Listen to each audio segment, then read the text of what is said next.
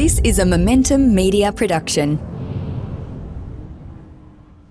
Nerd alert! Property Nerds, the home for data-driven property investors, where we uncover Australia's hot and cold markets, latest headlines and trends.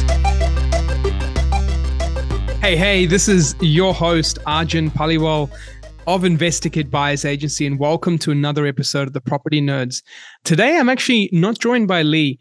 However, we do have a guest in the house today, and this is a very, very special episode because we love it when, we nerd out on the show, but we love it even more when we have some guests jump on and nerd out with us. And today's special guest is none other than Nerida Conisbee. Now, Nerida comes from the background of a role where she is currently the chief economist at Ray White, and she is doing some spectacular things there. And I would encourage you to follow Nerida on LinkedIn if you're not already tuned into some of her content. You'll get tremendous value, especially from the greater Ray White analytics coming through as well. They've definitely turned a page in a great way from transactional service, relationships, that sort of stuff, to now really being absolute thought leaders in the space of real estate. And no doubt Nerida and her greater team play a key part in all this. Now, not only from her role currently as chief economist at Ray White, Nerida actually also comes from a role as a former chief economist at the REA Group. And for those not familiar, the REA Group is realestate.com.au.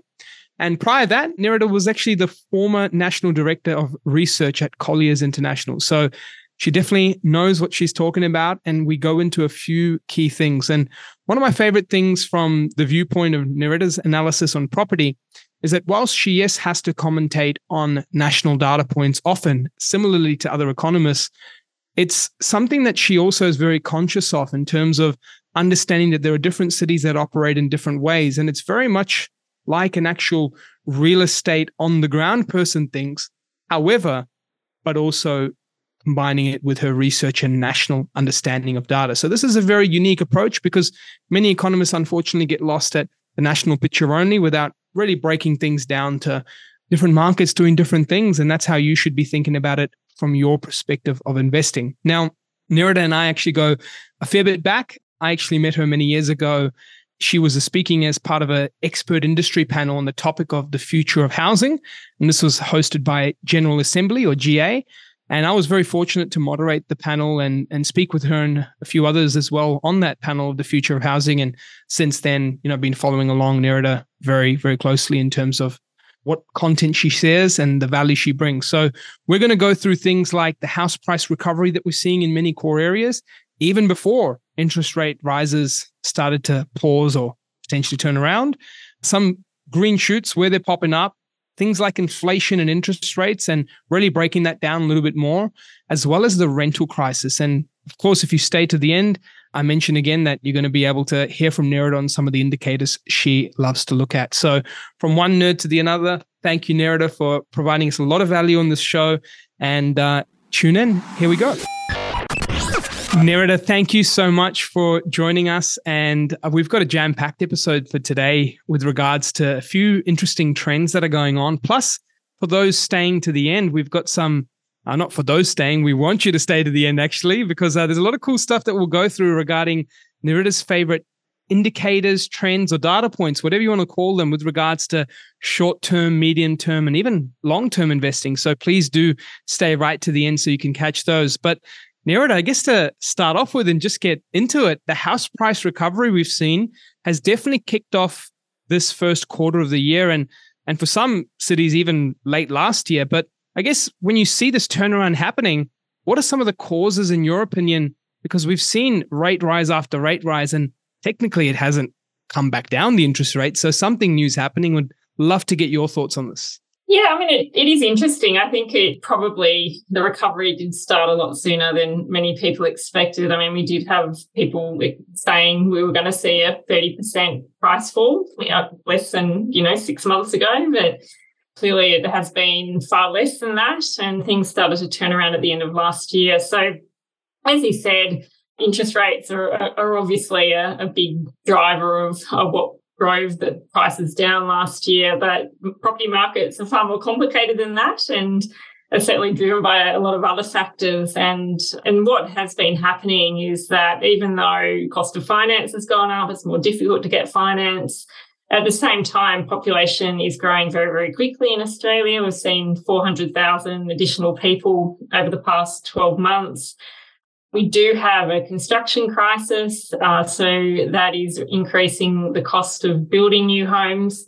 A lot of people who may have gone into new homes have now had to look at the established market, and then the established market just hasn't had much available. So people haven't been selling, and so the market has been a little bit stuck.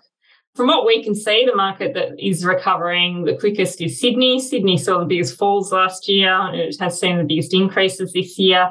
But pretty much everywhere around Australia is now showing signs of recovery, which, is good news. I think for a lot of people, it does bring a bit of confidence back into, for many households. At the same time, it doesn't really solve one of the biggest challenges we have in Australia with regards to affordability.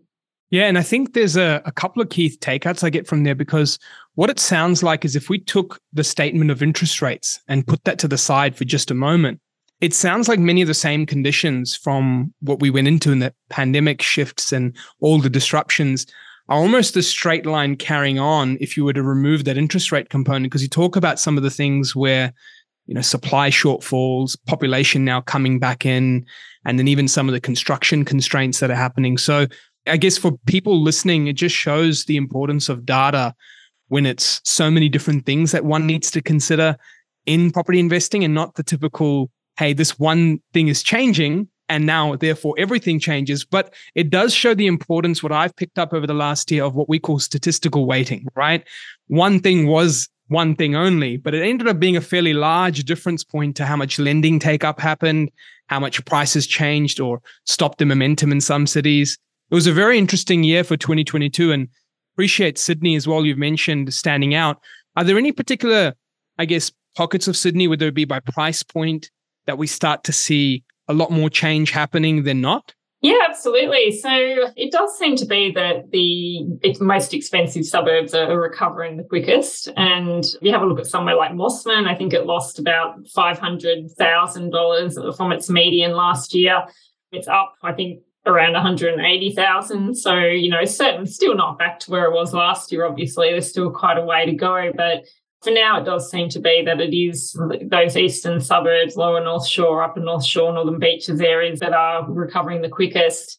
But actually in Sydney, it is interesting to see that all areas are seeing price growth again, and not year on year, obviously, but price growth from December. That the areas that are moving the slowest are high development areas, places like Box Hill in northwestern Sydney. But even those areas are starting to see some increases. So it is pretty broad in terms of what we're seeing in Sydney in terms of a recovery. For those that got a heart attack on that $500,000 statement, I think the important thing is to sit down in an auction in Mosman, and it only takes 6 seconds for it to move up 500,000 in the bidding environment as well. It's very much a unique part of the north side of Sydney that has a lot of activity in that too at some pretty big dollar price ranges. And fair call on the land and some of the, areas with new developments, Nerida, because naturally with what we're hearing across the media and different stories from builders that are having a little bit tougher, I think there's a little bit more uncertainty in some consumers' minds, which actually leads me to the next point. We've talked about a few green shoots popping up in places like Sydney and some of the recovery happening. We also want to go into things like inflation and interest rates, because they played a key part of some of the thoughts and changes in our, financial markets over the last 12 months. And in fact, we've actually seen a decline in inflation and even what now is a pause in interest rate hikes. The thing that comes to mind is where to from here, because we've just had this huge steep curve, if not the steepest ever, in terms of some of its interest rate rises. And now we've taken a pause, taken a breather, as well as some decline in inflation showing. Yeah, absolutely. It's been so fascinating to watch it. At the start of the end of 2021, it was, there's still a lot of talk that interest rates wouldn't be increasing for quite some time. And then, of course, we did have that inflation rate that went up very rapidly and took quite some time, is taking quite some time to come back.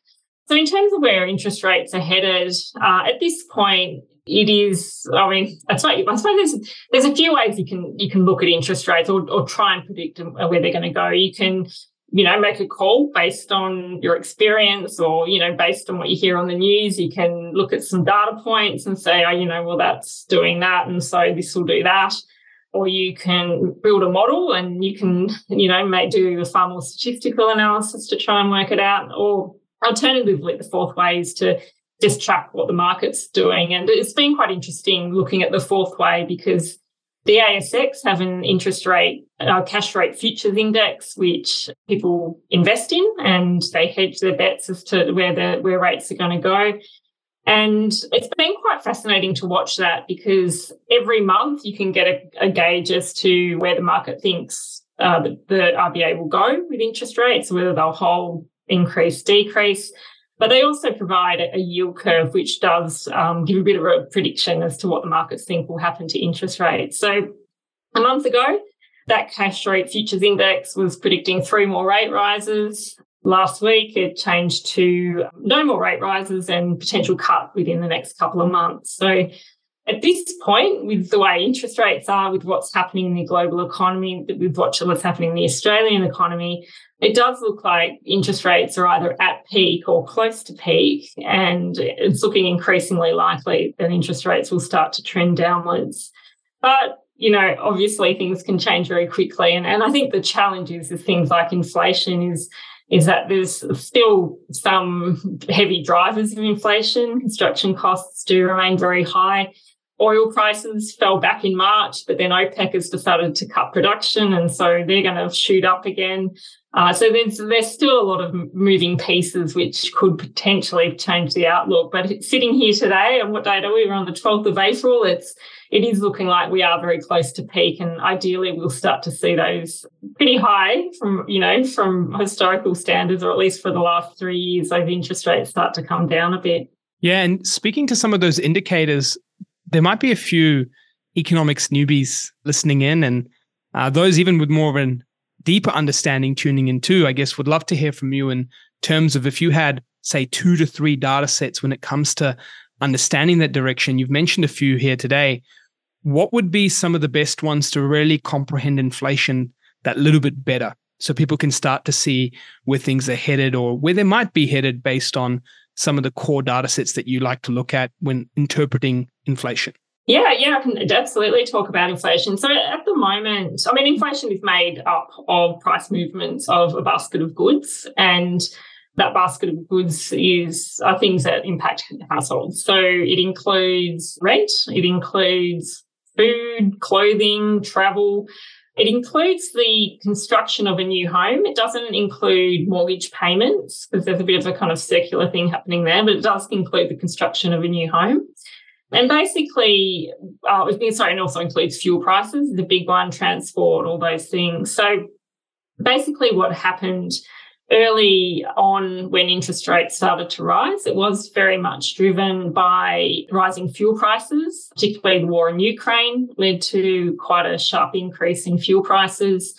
It also was led fairly early on by block supply chains. So shipping costs were really, really high in June last year. So that really made the cost of goods very expensive. So back last year, what we saw is those two the price aspects, they really started to shoot up. They've come back down, but what we've seen take its place are rents have gone up a lot, and also construction costs have increased at their highest levels ever recorded. So that's what makes it not difficult to work out what's happening with inflation, but there are different aspects that do change over time. And what we've found this cycle is that inflation was always going to go up following COVID. Once people got back out there and started spending again, everyone knew that was going to happen. But things like the war in Ukraine, the fact that China remained under lockdown far longer, supply chains took a long time to become unblocked. Those things led to this much higher inflationary environment, which is why interest rates had to go up to try and slow everything down and get inflation under control. Yeah, and on those data points and those events that have come through, something I've recently seen, and thanks to following you on LinkedIn, and anyone tuning in, please do connect and follow Nerida on LinkedIn. A lot of great insights from the Ray White team and her Greater Economics team there, sharing a lot of interesting data. But retail spending was another one that seems to be calming down. And I guess in that environment, I also like to look at household savings because they kind of, move closely in line with each other when you start to see that household savings dip. I guess that was a core part of with all these interest rate rises, people getting back to a bit of normal spending and enjoying life a little bit. That's come down a fair bit from those COVID peaks, right? So it naturally starts to make sense that as those buffers start to come down and spending and savings have started to work against each other, that, we may reach a peak in one of those items. But one thing I found that was a vicious cycle starting to show and emerge was that component of rent that you talked about, because it plays such a key part in the basket.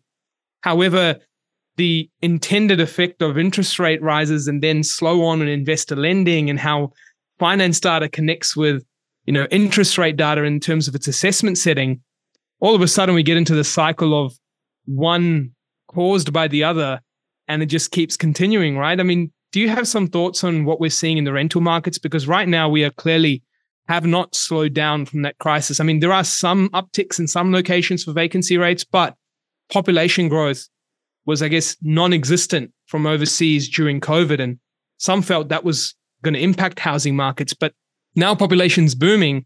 It wasn't going to impact housing markets. And now population's booming, and it's obviously mentioned as a core driver for houses, but we're seeing its effects show for rental markets. And that seems to keep pushing up in the inflation basket, doesn't it? So what are your thoughts on, I guess, this rental crisis that we're seeing right now? Yeah, I mean, it's a huge problem. I mean, we were seeing in some places pretty strong. I mean, actually, rental growth was quite strong during the pandemic. We had that early stage where it, didn't move much, and we had that 6-month moratorium on evictions, for example. So that initial period, obviously, rental markets were pretty stable. Declining is quite different. But once we got through the early pandemic, we did see rents start to rise. And as you said, it was surprising because Australia was losing people to overseas, but there seemed to be a few things going on. There was population movement, which to places like southeast Queensland really early on started to put a lot of pressure on rents. And then we were also seeing wealth creation. So people were saving more money, had more money to spend, not just on clothing and houses, but also on rents. And then also just household formation. So more people leaving home or more people, moving out of share houses. So we started to see this rental growth build through the pandemic. But once population growth started back again, it really accelerated. And we've got Australia's growing by 400,000 people. We're needing roughly, at least massive, by the way. That's huge. It is massive. And, if you think like the average household size is, 2.2, 2.4, depending on where you are, it doesn't mean we do need a lot more homes every year to accommodate all these people. A common, criticism is to say, or not a common comment, is to say, well, we should stop migration. But then at the same time, we've got a 50-year low unemployment rate. We can't get enough staff to fill all sorts of jobs, whether they're in aged care or whether they're in hospitality or in agriculture or in construction. We do need more people. So there's this real challenge at the moment that Australia needs more people because we need more workers, but we don't have enough homes, and it's really hard to be able to solve that. The other problem too is that, around 90% of rental properties are owned by mum and dad investors, and mum and dad investors aren't particularly active at the moment because interest rates are so high. So they're not buying much. So there's not many new rental properties. And then the construction sector is really struggling because they need staff. So they need all these people, but they just can't get enough staff. So they're not producing as many homes as we need either. So, there's just a lot of problems that will take quite some time to unravel. But I think one of the challenges has been with regards to rental properties is that for quite some time, investors have been really treated as the bad guys, that things like negative gearing and capital gains tax concessions, all of those things were going to be phased out of, by Labor a few elections ago. So, if that had happened, it would be in a completely more disastrous position than we are now. But the rental problem is something that does need to be resolved, but it's not an easy fix, and it's certainly not a quick fix. Yeah, there's some interesting forces at play, especially with how much population growth is coming through. One of the things that makes me think of, Nerida, as you say this all, is that demand and supply is truly a seesaw. And I think when we reflect back in that last sort of 5 to 10 years, there's been so much intervention on this seesaw instead of letting markets sometimes do their thing. And I know that seems crazy just to say, oh, just let it do its thing. But the truth is, I find in many examples of let the market do its thing, it tends to sort of self-regulate and solve things, especially as if we did see a lot of investors get attracted by the rental growth. And unfortunately, borrowing obviously is much harder right now. But if a lot of them did come back in that picture, that in a way does aid itself. And we're also seeing a lot of institutional money now when it comes to things like build to rent, which is, in my opinion, going to be huge for Australia, not only from a perspective of helping very quickly at scale. I wouldn't say quickly because things take time to build, but at scale. But also it reminds me of just a recent trip I had over to the USA. There was the amounts of large unit projects out there that are owned by a single entity, or in some cases, even a very wealthy individual. But when it comes to those large projects, they're like almost little towns within a town. They're just hugely decked out, fitted out. And that concept of renting isn't so much frowned upon in many places in the US because of how well they've made it or lifestyle that they've orientated there. Do you really see this as a huge opportunity for Australia? Because I do think that we're a little bit behind the rest of the northern, I guess, hemisphere in terms of this concept. But I do see a huge opportunity not only to aid this crisis, but to make something more stable come into play as well. What are your thoughts on this build to rent space?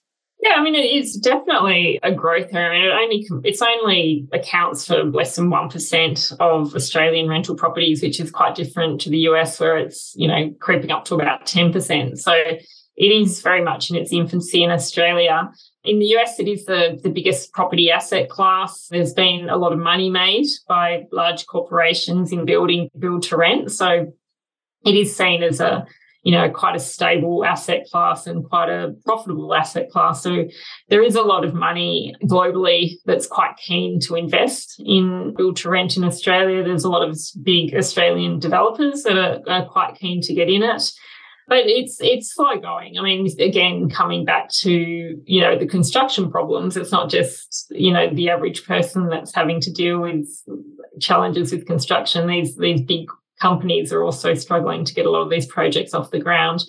Also, a lot of the taxation aspects are quite complicated. So, there probably will be quite a lot that goes on with taxation and build to rent and encouraging build to rent that will go on over the next year or so, I think. I mean, you only have to look at what the Queensland government announced recently, that their response to handling the rental crisis was correctly focused on supply, but they are focusing a lot on build to rent, and they're also focusing a lot on trying to get more foreign money back into Queensland, which is both good. But, again, I don't think it's going to help immediately, unfortunately, because it will take some time for that money. It won't take some time for the money. The money can come to Australia pretty quickly, but, getting sites ready, getting construction started, it's at least generally an 18-month time period from, idea to getting the project, close to completion.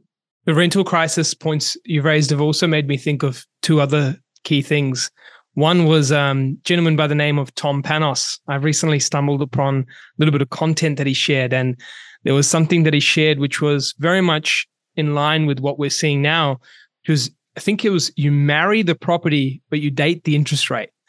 And when we talk about interest rate and rents, there are a lot of people who are thinking about cash flows today, which aren't as great as what they were a couple of years back, even with such great rental increases, which just shows the impacts of some of these interest rate rises. But the rental increases that we're seeing are likely, until this problem gets solved, going to continue to move to certain levels and grow. Obviously, they can't operate at 20-25% levels of increases every time, because we then move into affordability. But with that increasing, it doesn't mean that interest rates forever increase like the same way rents do. They move their ups and downs. So I found that very interesting, especially in line with some of the insights that we've gone through today.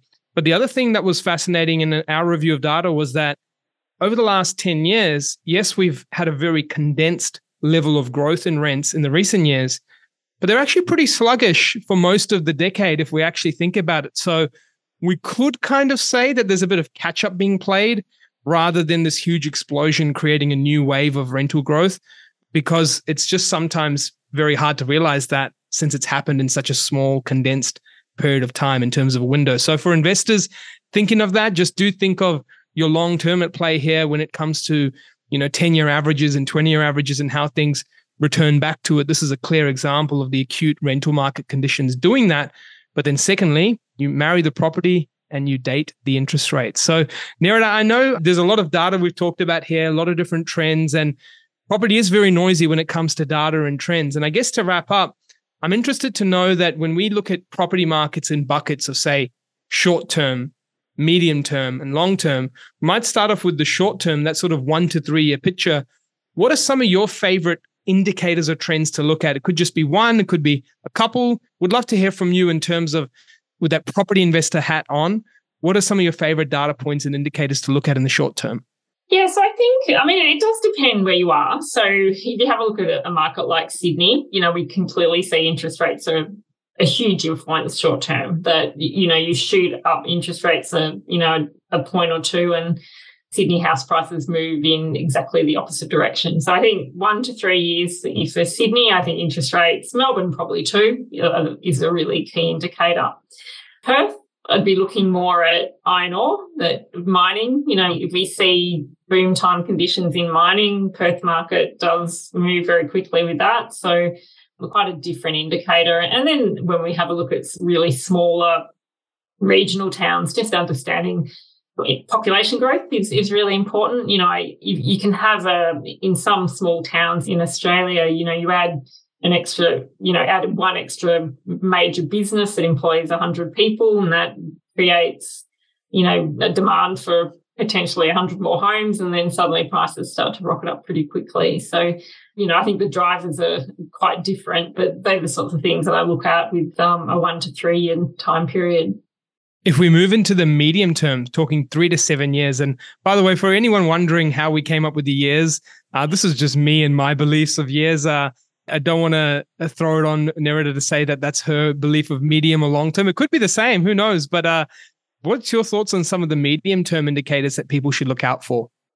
Yeah, so medium term for bigger cities, again, population growth and housing supply would be probably the things I'd look most closely at. And again, we can see it most clearly in Sydney and Melbourne at the moment, that both those cities saw big drops with those interest rate rises last year. Both of those markets are recovering, and at the moment it does look like those, fundamentals of property demand, population growth and housing supply seem to be beating the increasing cost of finance. So absolutely population growth would be a key one, and also just the number of homes being built and that general housing supply would be a big factor. And the last one, we're going to take it to the good old long term, 7 to 10 plus years of investing foresight or data that we're looking into. What are some of your favorite indicators to look at for long-term decisions?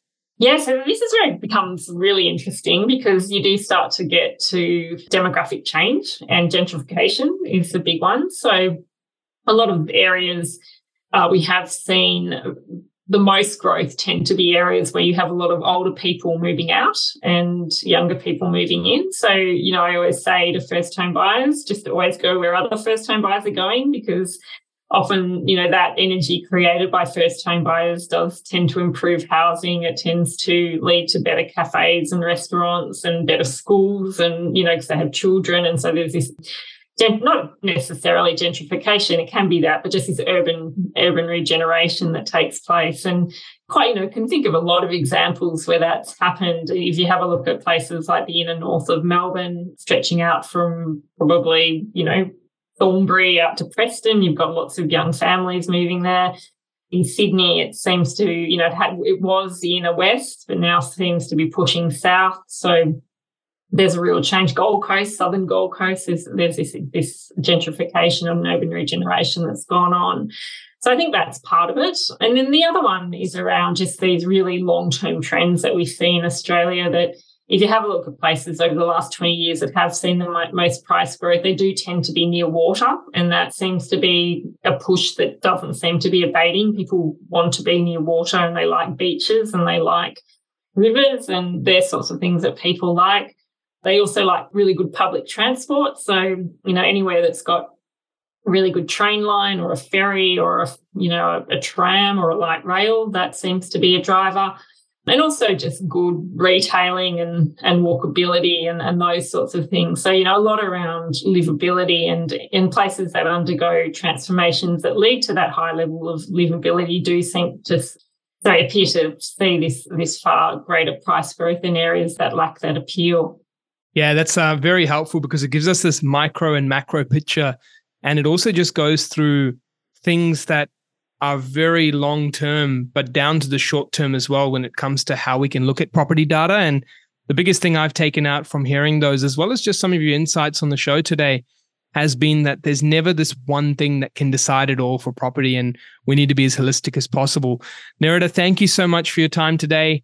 I think the biggest call out and shout out I wanted to make today as well is not only some of the insights that you've shared, but just the transformation that I'm actually noticing from following you on the socials, following some of the things that Ray White introduces. I can definitely see a shift in a very positive way from the company being like your typical real estate agency of transaction and service to now very much being a thought leader and someone who's out there to provide genuine insights and value as well. So I can see that, and no doubt that plays a big thanks to you and the role you're playing in that division and greater team as well. So well done. Thanks, and thanks for having me. It's been really great to chat. Awesome. Thank you. The information featured in this podcast is general in nature and does not take into consideration your financial situation or individual needs and should not be relied upon. Before making any investment, insurance, tax, property or financial planning decision, you should consult a licensed professional who can advise whether your decision is appropriate for you. Guests appearing on this podcast may have a commercial relationship with the companies mentioned. Game over.